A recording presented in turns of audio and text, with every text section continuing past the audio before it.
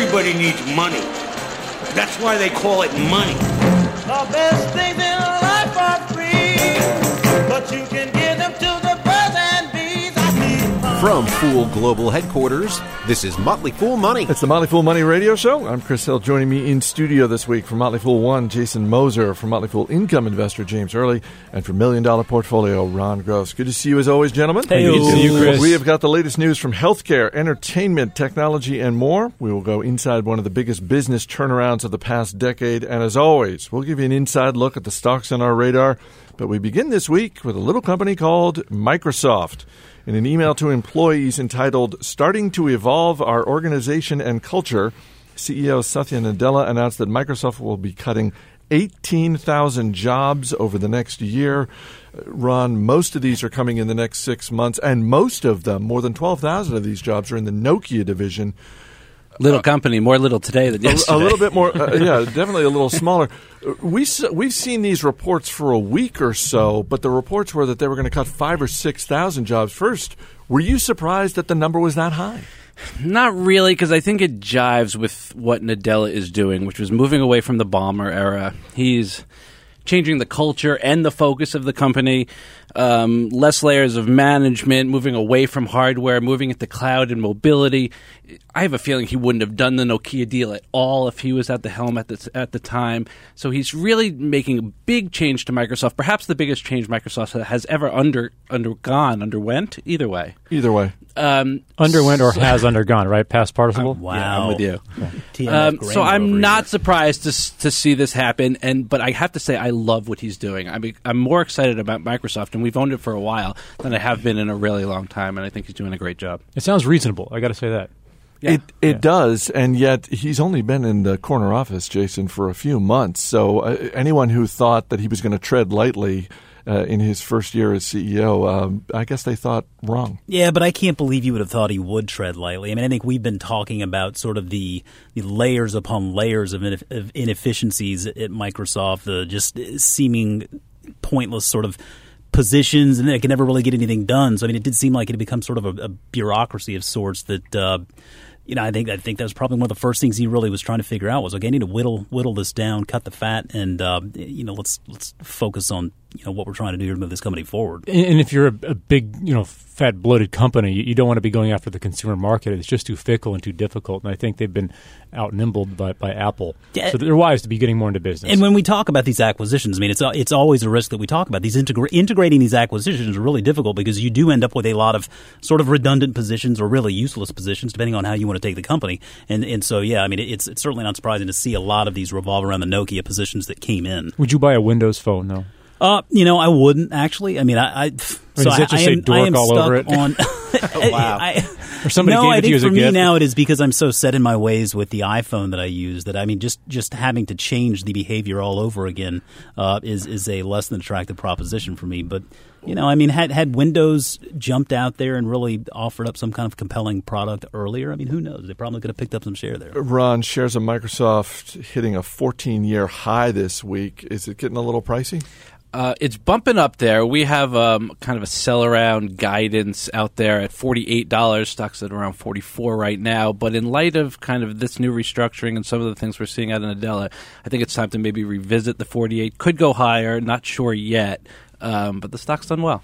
Shares of Time Warner up nearly 20% this week after 21st Century Fox made an $80 billion bid, which Time Warner rejected. And Jason, Rupert Murdoch looks like a guy who is determined to make this happen. And if he has to go higher, reports are that he probably will. Yeah, I think he probably will. I think that Rupert sees two really attractive properties from an acquisition standpoint here, a merger standpoint. Number one is HBO. I think that's just an attractive looking situation there with a lot of content that really offers up a high margin model there. And then sports. I mean, sports is something that is still relatively protected from this on-demand society that we've become.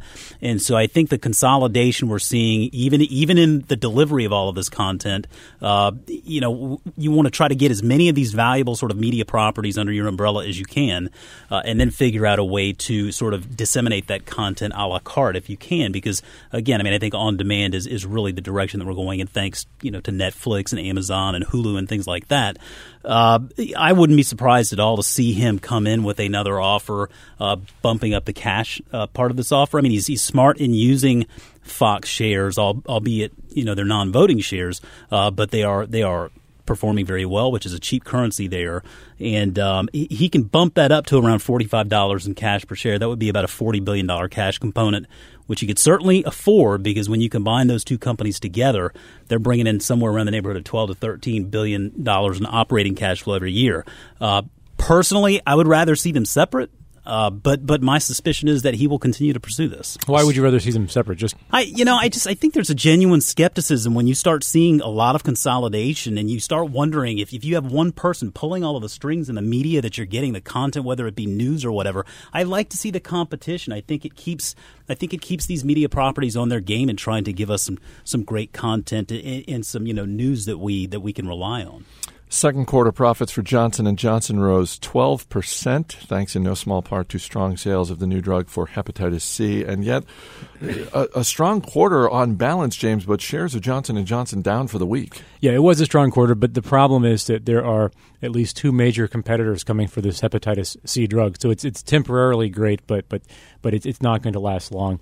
It's a pity, because otherwise medical device sales were up 0.7%, which is not great, but I think consumer product sales were up 2.4%. Pharmaceutical sales obviously were fantastic, but it's short-lived. I'm still long-term bullish on J&J, but it's just a very competitive segment they're in. J&J, the stock was just flat for so many years, and just the last couple of years up more than 50%. Up 13 or 12% year to date, I think, compared to like 6% for the S&P, which is still great. Yeah. Shares of Google up this week after second quarter revenue rose 22%. Ron, the search giant, just keeps getting gianter. More giant? More giant. Yeah. No, I like it. Total paid clicks up 25%. Cost total per click. What? Total paid clicks. Okay. Just make sure. Up 25 cents. Price per click, which is that metric that everybody watches, still coming down, the amount they can charge for each click, down 6%, but somewhat moderating. It's not surprising to see, as things have moved to mobile, that they can charge less for those ads. But the company continues to get it done, spending a lot for the future. We discussed earlier before the show of kind of like an Amazon feel to it. Perhaps not to that extent, but they're hiring, they're building data centers, they're even buying real estate. That can eat into profitability or free cash flow, but it's for the future. And if you think these guys know what they're doing, I say spending for the future is just fine. They also have a new member of the board of directors, Alan Mulally, the former CEO at Ford Motor. What are the odds that at the first board meeting he shows up, that Larry Page pulls him aside and says, "Hey, take a walk with me. We're going to go check out the driverless car," and just get him to weigh in? I think there's a good chance of that. I'm sure they'll be picking his brain without a doubt. Coming up, if there is a stockbroker Barbie, this week she was selling shares of her own company. Stay right here. You're listening to Motley Fool Money. As always, people on the program may have interest in the stocks they talk about, and the Motley Fool may have formal recommendations for or against. So don't buy or sell stocks based solely on what you hear. Welcome back to Motley Fool Money. Chris Hill here in studio with Jason Moser, James Early, and Ron Gross. Guys, shares of Yahoo down 7% this week after second quarter profits fell from a year ago. And Jason, the display ad market is growing, but Yahoo's play in that market is shrinking. Yeah, I mean, the essence of the problem here is that Marissa Mayer needs to convince advertising customers that their dollars are well spent on Yahoo properties. And you're doing that in the face of, Facebook and Twitter and Google and the like, where, those are obviously companies that are going to see a lot of return on those advertisements. Yahoo, it's just not quite as clear that the advertisers will see that return. The good news for them, they surpassed more than 450 million mobile monthly active users this past quarter. I think Ron keyed in on something very important when he was talking about Google earlier. Wow. I did. What's a show? Every once in a while. But no, I mean the move to mobile is one of those things where yes, they are going to see the volume in those advertisements go up. However, they just can't charge as much, and so we've been looking for that organic top line revenue growth for Yahoo, and it's still not there. Marissa Mayer is asking for a little bit more time. It seems like the market's going to give her a little bit more time. I don't think Yahoo is an irrelevant business, but it's just, they are in the face of some serious competition. Later this year, Alibaba is going to go public. Yahoo owns a big chunk of that, and they will reap billions when that IPO happens. What are they going to do with that money? And if you think they're going to put it to good use, do you look at the stock today and say, well, this is an opportunity to buy on the dip? Well, I don't know that I look at it that way because they clearly have stated they're going to return at least half of that money after taxes to shareholders. And so you kind of look at that as a dividend of sorts. It's going to be essentially a special dividend or something like that. And then you have to wonder, after that happens, do shareholders, take the money and run? Yahoo's acquisitions to date haven't exactly been the biggest value creators. It seems like they've made. You think they really have any interest in AOL? Who, Yahoo? Yeah.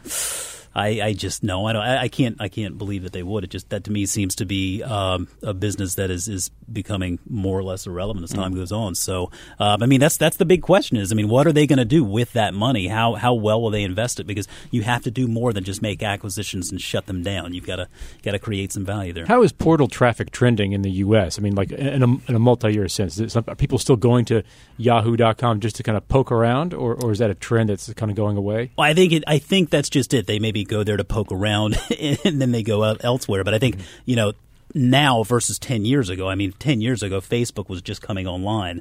And so you can see over the course of 10 years, certainly the attention has been diverted away from just something like Yahoo to where you have Facebook, Twitter, Google, all of these different social networks. Yahoo Finance, I think, continues to be a force as a portal. And their sports property, too. Sports offering, too, yeah. Shares of Mattel down this week after second quarter profits were hit by lower sales of Barbie and the line of Fisher-Price preschool toys. They have a bunch of toys under their umbrella, but Barbie is far and away the leader. And you look at the last 6 months, James, and they got a problem on their hands. Barbie has not been very popular lately. It's unfortunate. The thing about being a toy maker, and this is something that's true, I guess, of being an anything maker, is you got to make toys that people want. And people just didn't want as many of Mattel's toys. Sales were down 9%. This most recent quarter, that's a lot. 15% drop in Barbie, 17% drop in Fisher-Price. Part of it is temporary. It was sort of a rough period for retail. Everybody's been saying that. I think the broader trend that analysts like myself are wondering about, and Mattel is an income investor recommendation, as is Hasbro. The overall shift to toys is to licensing of entertainment properties. Somebody develops, something. My son wanted a football recently in Toys R Us, and he just wouldn't have the regular football. He had to have the Cars football. And it's brilliant. From Instead the Pixar of paying $5, movie Cars, I got to pay like $15 for this thing. And that's just how it is. It's brilliant for them, bad for me. But Mattel is less along this trend compared to Hasbro. So, Mattel is kind of eating it. And they paid $400-something million for this Canadian imitation Lego company called Mega Bloks. It's just like a big Lego. So that supposedly that's supposed to help soon, although that's a lower margin business, which is not a great sign, but something. You mentioned Hasbro. It's pretty amazing. You look at these two stocks over the last couple of years, and Hasbro has just been – the shares have just been crushing Mattel. Recently, it was not always like that. A few years prior, Mattel was on fire, and Hasbro was just in the tanks. And it's reversed, say, in the past year. I haven't checked the chart exactly, but we'll see what happens. Shares of Intel up this week after second quarter profits rose 40% compared to a year ago. And Ron – am I reading this right? Higher demand for PCs? You thought the PC was dead. How dare you? Third consecutive quarter of growth in the PC business. It's all about the PC refresh cycle finally coming to fruition, partly as a result of Microsoft no longer supporting the XP platform. Intel says there's still 600 million PCs out there that are more than 4 years old that really need to be updated. That bodes well perhaps for continued growth. We own Intel. We've owned it for a while. Our thesis has always been that they were behind the eight ball in mobile, but that they were going to catch up and it was going to just be fine. We now see that thesis as gravy because the stock has done really, really well, and that hasn't even come to fruition yet. So happy to see this strength in PC. AMD, the rival chipmaker, and I say rival in air quotes because its market cap is, I think, 1/80th that of Intel. The shares of AMD down about 15% on Friday in the wake of their latest quarter. At what point does AMD just throw in the towel? It's a real competitive business, obviously, and it depends whether you're in the commodity side of the chip business or not. Obviously, the commodity side of the business makes it even more difficult. Intel's just been on fire lately. I think it's the top-performing mega cap in the S&P 500 this year so far, and we still think there's room to run. All right, before we get to the stocks on our radar this week, I should mention that we are hiring here at the Motley Fool.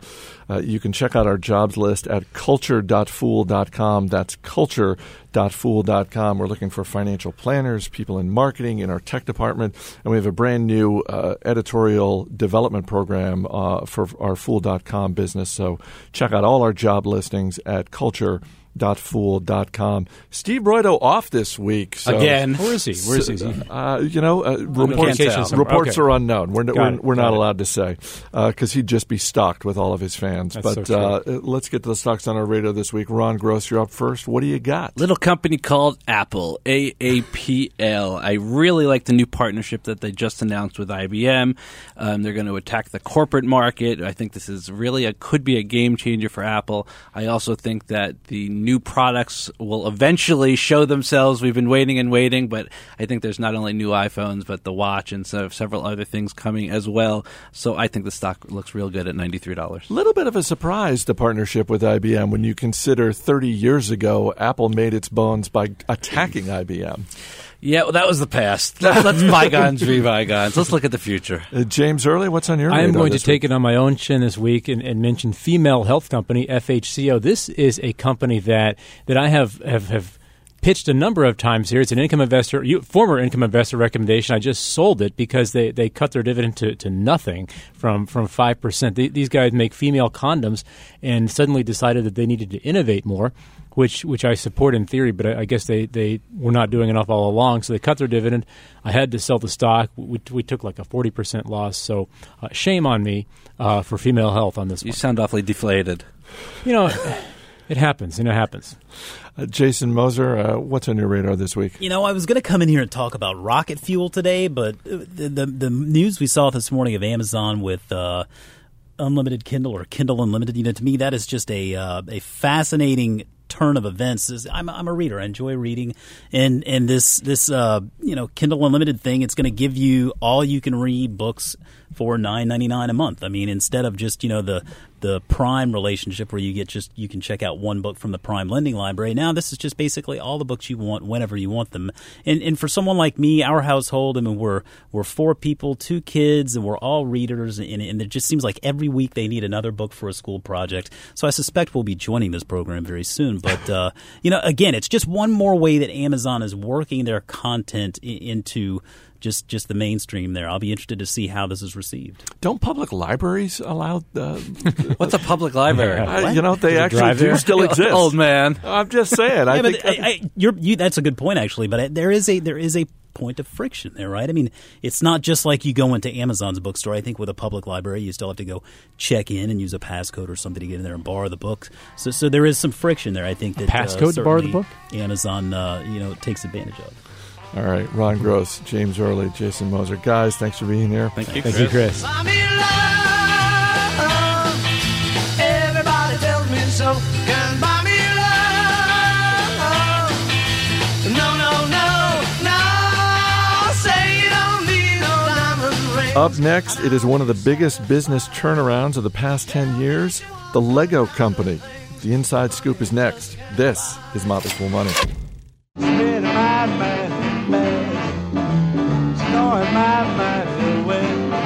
Welcome back to Motley Fool Money. I'm Chris Hill. Just 10 years ago, it was on the verge of bankruptcy, and today, Lego is the world's most valuable toy company. It's also one of the world's most profitable companies.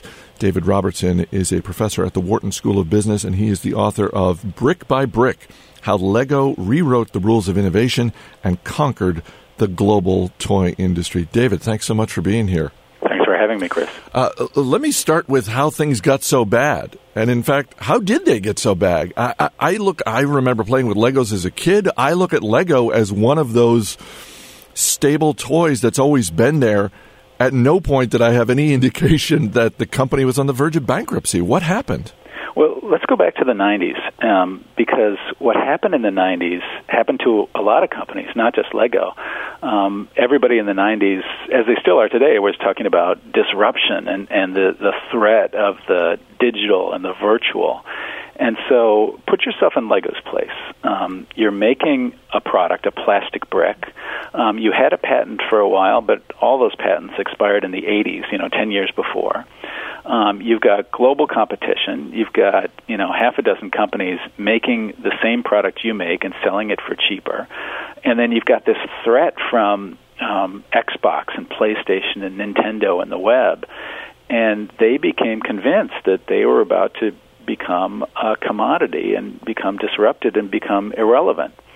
And so the late 90s, actually it was 1998, they had their first loss in company history, and they had to lay off 1,000 people. It wasn't unreasonable to make the conclusion that they made. And so what they did is the grandson of the founder, who had been running the company for 20 years, said, maybe I'm not the right guy. He brings in a turnaround expert, a guy named Paul Plowman, and they just started innovating.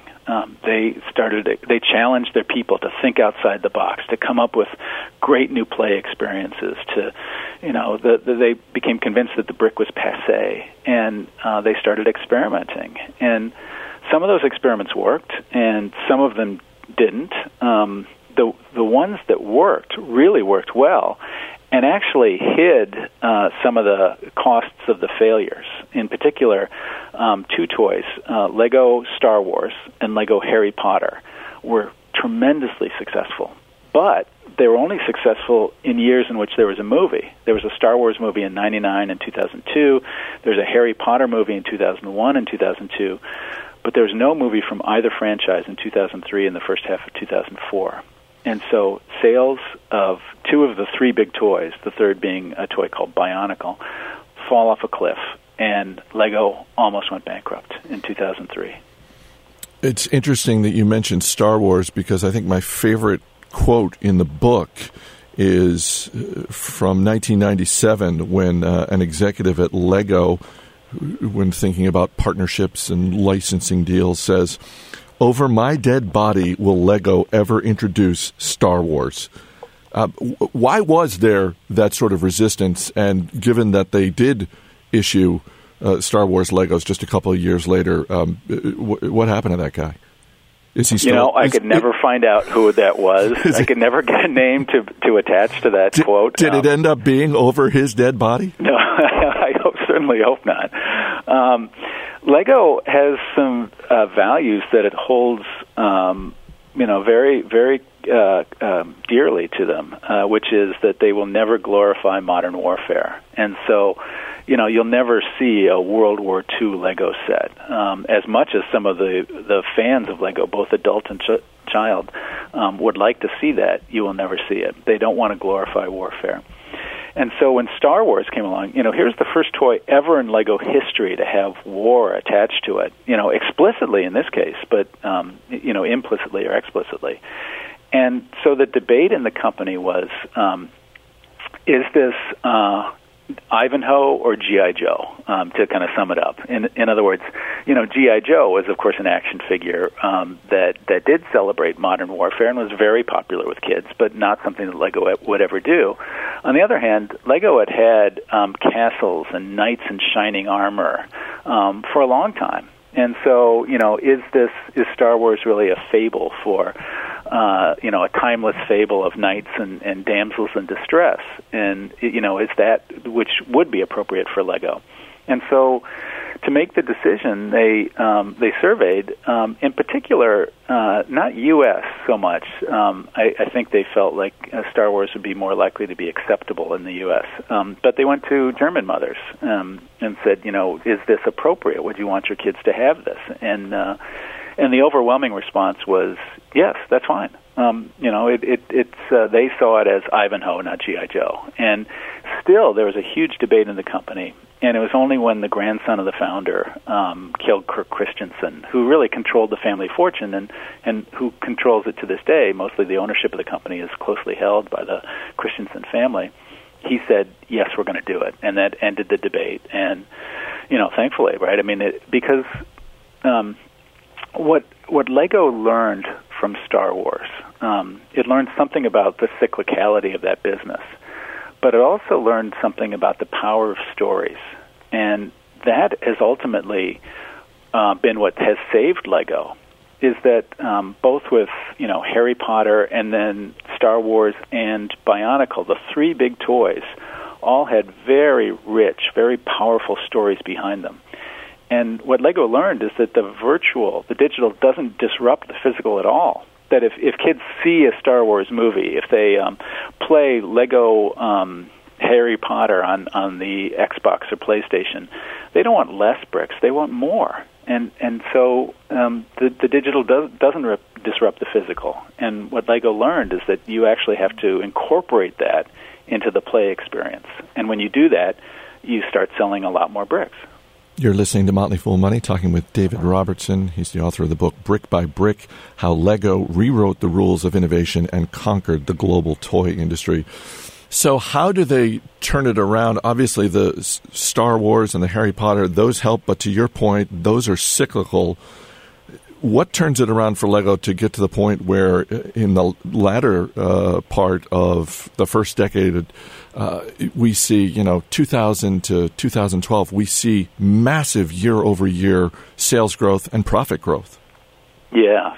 For the last 6 years, Lego has been growing at sales at 23% and profits at 38% every year for the last 6 years. So, from 2003 to 2007, they were trying to kind of get themselves out of trouble. Let's not go bankrupt was really what the focus of the company was. Always a good goal. Yeah. And let's go back to the brick. And we know there's at least some kids that like bricks and construction toys. So let's make toys for the people that want to buy our toys. And then from there, they started really exploring, how can we start to grow the company? And once all the internal things kicked in 2007, that's when we've seen this stratospheric growth. I'm guessing that when it comes to dealing with potential partners, when they are experiencing new licensing deals, that Lego, given its financial strength right now, has so much more leverage than it did probably back in the late 90s when they were dealing with the Star Wars people. What are those negotiations like now? I really couldn't tell you, but I think Lego's always had its great brand. Even in the darkest years of 2001 and 2002 when they were running away from that brand, I think it still had a lot of value. But now, I talked to Andrew Lin, the guy who was the producer on the Lego movie, and I talked to him about the movie and what it was like to work with Lego. And one thing in particular I asked him about was, I said, you made a kids we and you brought it out in February. Did you want to bring it out at Christmas? And he kind of hemmed and hawed a bit, but he said, yeah, we did, and that was a very tough discussion. But Lego's motivation for the movie was very different than their partner's motivation for the movie, right? I mean, if you're making a kids movie, what you want to do is you want to make a movie that sells a lot of tickets, and the way to do that is to bring it out at Christmas. Well, what Lego wants to do with the movie is it wants to create a story that really excites kids and makes them want to buy the toys in the story and play with those toys. And it makes the money from buying ABS plastic at 75 cents or $1 per kilogram and selling it at $75 per kilogram. That's how it makes money, and it doesn't need any help selling those boxes of bricks at Christmas. Where it needs help is selling those boxes of bricks in February. And so they had a very firm discussion with the producers of the Lego movie to say, we know you want this movie to come out at Christmas, but it's not. It's going to come out in February. And it's an interesting challenge that if you're trying to not just do a box of bricks, but also tell a story and maybe have a game and do promotions around it, you've got to be thinking about, how is everybody going to make money, and where are we going to optimize that and not, and how do we coordinate all that? And it's really a different approach to innovation, and Lego's masterful at it, which is why I wrote a book about them. I want to get to the innovation part in a second, but let's stick with the Lego movie for a moment. How has that changed the way Lego thinks about its business? Because I have to believe, given the success of the movie, that there are people within the company who are saying, we got to double down on this. We need to be doing much, much more of this. Oh, they already have. I've lost touch. I've never been employed by Lego, and I was lucky enough to hold the honorary title of the Lego Professor when I was at my old school, IMD in Switzerland. But I lost that when I moved to the Wharton School.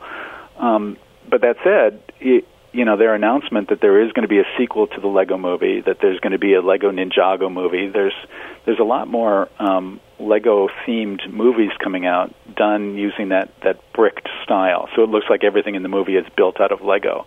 There's a lot more of that happening now. But your question was really, how has that changed Lego? And I see it as just a continuation of a change that started happening back in, really 2003, that Lego realized that if all they make is a box of bricks, they're going to become irrelevant. They're going to be out of business, really, because other companies can make a box of bricks more cheaply than Lego can in Denmark. If, on the other hand, they can get kids excited about a story, a situation, or some kind of drama that they want to play out with a box of bricks, then they can sell that box of bricks for much more, and they can continue to grow and expand. And so, they've been experimenting with different ways to tell stories. With something called Ninjago, which came out in 2011. It was one of the chapters in the book. They had a cartoon show related to that, and then they also had a game, and there's this whole rich story behind Ninjago that really excited kids. And so using a feature-length movie to tell a story is something new, and it's a pretty big bet financially for Lego. But I see it as just, Lego continuing on with a path that they've been on since 2003. Everything is awesome. Everything is cool when you're part of the team. Everything is awesome when we're living our dreams. 3, 2, 1, go. Have you heard the news? Everyone's talking. Life is good because everything's awesome. Lost my job, it's a new opportunity. More free time for my awesome community. I feel more awesome than an awesome possum. Dip my body in chocolate frosting. 3 years later, I shot the frosting. Smelling like a blossom. Everything is awesome. Stepped in mud, got new brown shoes. Awesome to win and it's awesome to lose. Coming up, more with David Robertson. You're listening to Motley Fool Money.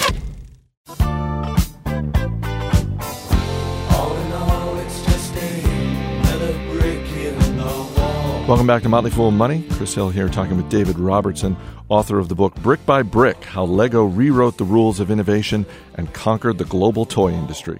Let's get back to the innovation, because one of the things you write in the book is how Lego's approach to innovation as a company is much more transferable for businesses around the world than, for example, Apple's approach to innovation or Google's approach to innovation. Why is that?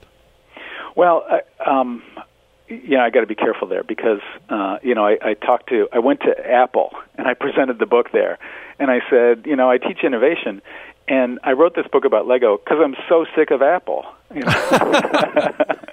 And I explained what I meant is that, whenever there's a book about innovation, everybody talks about, the iPod or the iPhone or the iPad. And we're just sick of hearing those stories. I mean, it's not that they're not a great innovator. They are. But we're just sick of hearing about it. And the Apple guys kind of laughed, and they said, yeah, we're sick of reading about it too. And the other part of Apple, though, is that the way it's often written about is Steve Jobs was a brilliant innovator, and so he was this genius at the top, and he demanded that the company make insanely great products, and got his hands, on every piece of the total customer experience, and that's why Apple's such an amazing company. And number one, the Apple guy said, well, that's not really true. There's other people that work here besides Steve Jobs. And number two, the other part is that even if it was true, what can you do with that? If you were a company and you wanted to innovate like Apple, well, let's hire somebody like Steve Jobs, somebody really abrasive and difficult and brilliant, and let's promote them to the top of the company, and let's run all our innovation decisions through them. That's the model we're going to repeat. I mean, finding somebody like Steve Jobs is really difficult, and then deciding to promote them. I love the story in Walter Isaacson's book about how Steve Jobs, in one of his first jobs, one of the first roles that he had, he believed that because of his macrobiotic diet, he didn't need to shower, and so he smelled so bad that they made him work the night shift. That's the guy you're going to make CEO. So what I like about Lego is that here's this old line company that's making a commodity product made out of a commodity material, ABS plastic, and it's in an industry with global competition and tough, aggressive competitors, and it's got a really fickle customer, like your son, Chris. You said your son is an 8-year-old boy. What excites an 8-year-old boy can be very different month to month, and yet here's this company that's doing tremendously well, using some pretty basic things that I think any company can learn from. Technically, I'm the customer because I'm the one buying the Legos. He's the consumer. And you're only buying them for him, right? For the moment. At the Motley Fool, we study stocks and public companies. Lego is a private company, but it is quickly rising up the list of private companies that we would love to see go public. Is there any talk of that at the company? Because there are many people, myself included, who would be very interested in owning a few shares. There's rumors about that, and the rumors all revolve around the idea that the ownership and the control of the company is moving from the third generation to the fourth generation. And I don't have any inside view of that or knowledge of that, except to say that the fourth generation of the company isn't much involved. There's nobody from the fourth generation of the founders of the Christensen family that is involved in any significant way in the management of the company. And so, is it possible that once Kjell Kirk, who's the grandson of the founder, once he moves away from control of the company and turns it over from the third to the fourth generation, that they might want to do something different with the financial structure of the company? Sure. I mean, of course that's possible, but I'm just speculating. I have no inside knowledge. It's a fascinating story. The book is Brick by Brick, How Lego Rewrote the Rules of Innovation and Conquered the Global Toy Industry. It's available in paperback now. So pick up a copy because it's a great read. David, thank you so much for being here. Okay, thanks for having me. That's going to do it for this week's Motley Fool Money. Before we go, I want to mention once again, you can always drop us an email. radio@fool.com is our email address. That's radio@fool.com. Send us your questions. Send us the stocks that are on your radar. radio@fool.com. And as I said earlier in the show, we are hiring here at the Motley Fool. We want you. Our job listing is posted at our culture blog, which is just culture.fool.com. That's culture.fool.com. So if you're looking for a job or you know someone who you think is a true fool, we want them. We're hiring financial planners, folks for our marketing department, our tech department, and our brand new writer development program at fool.com. So check it out at culture.fool.com. This week's show is mixed by Gail Año Nuevo. Our engineer is Steve Roydo, even though he's on vacation this week. Our producer is Matt Greer. I'm Chris Hill. Thanks for listening. We'll see you next week.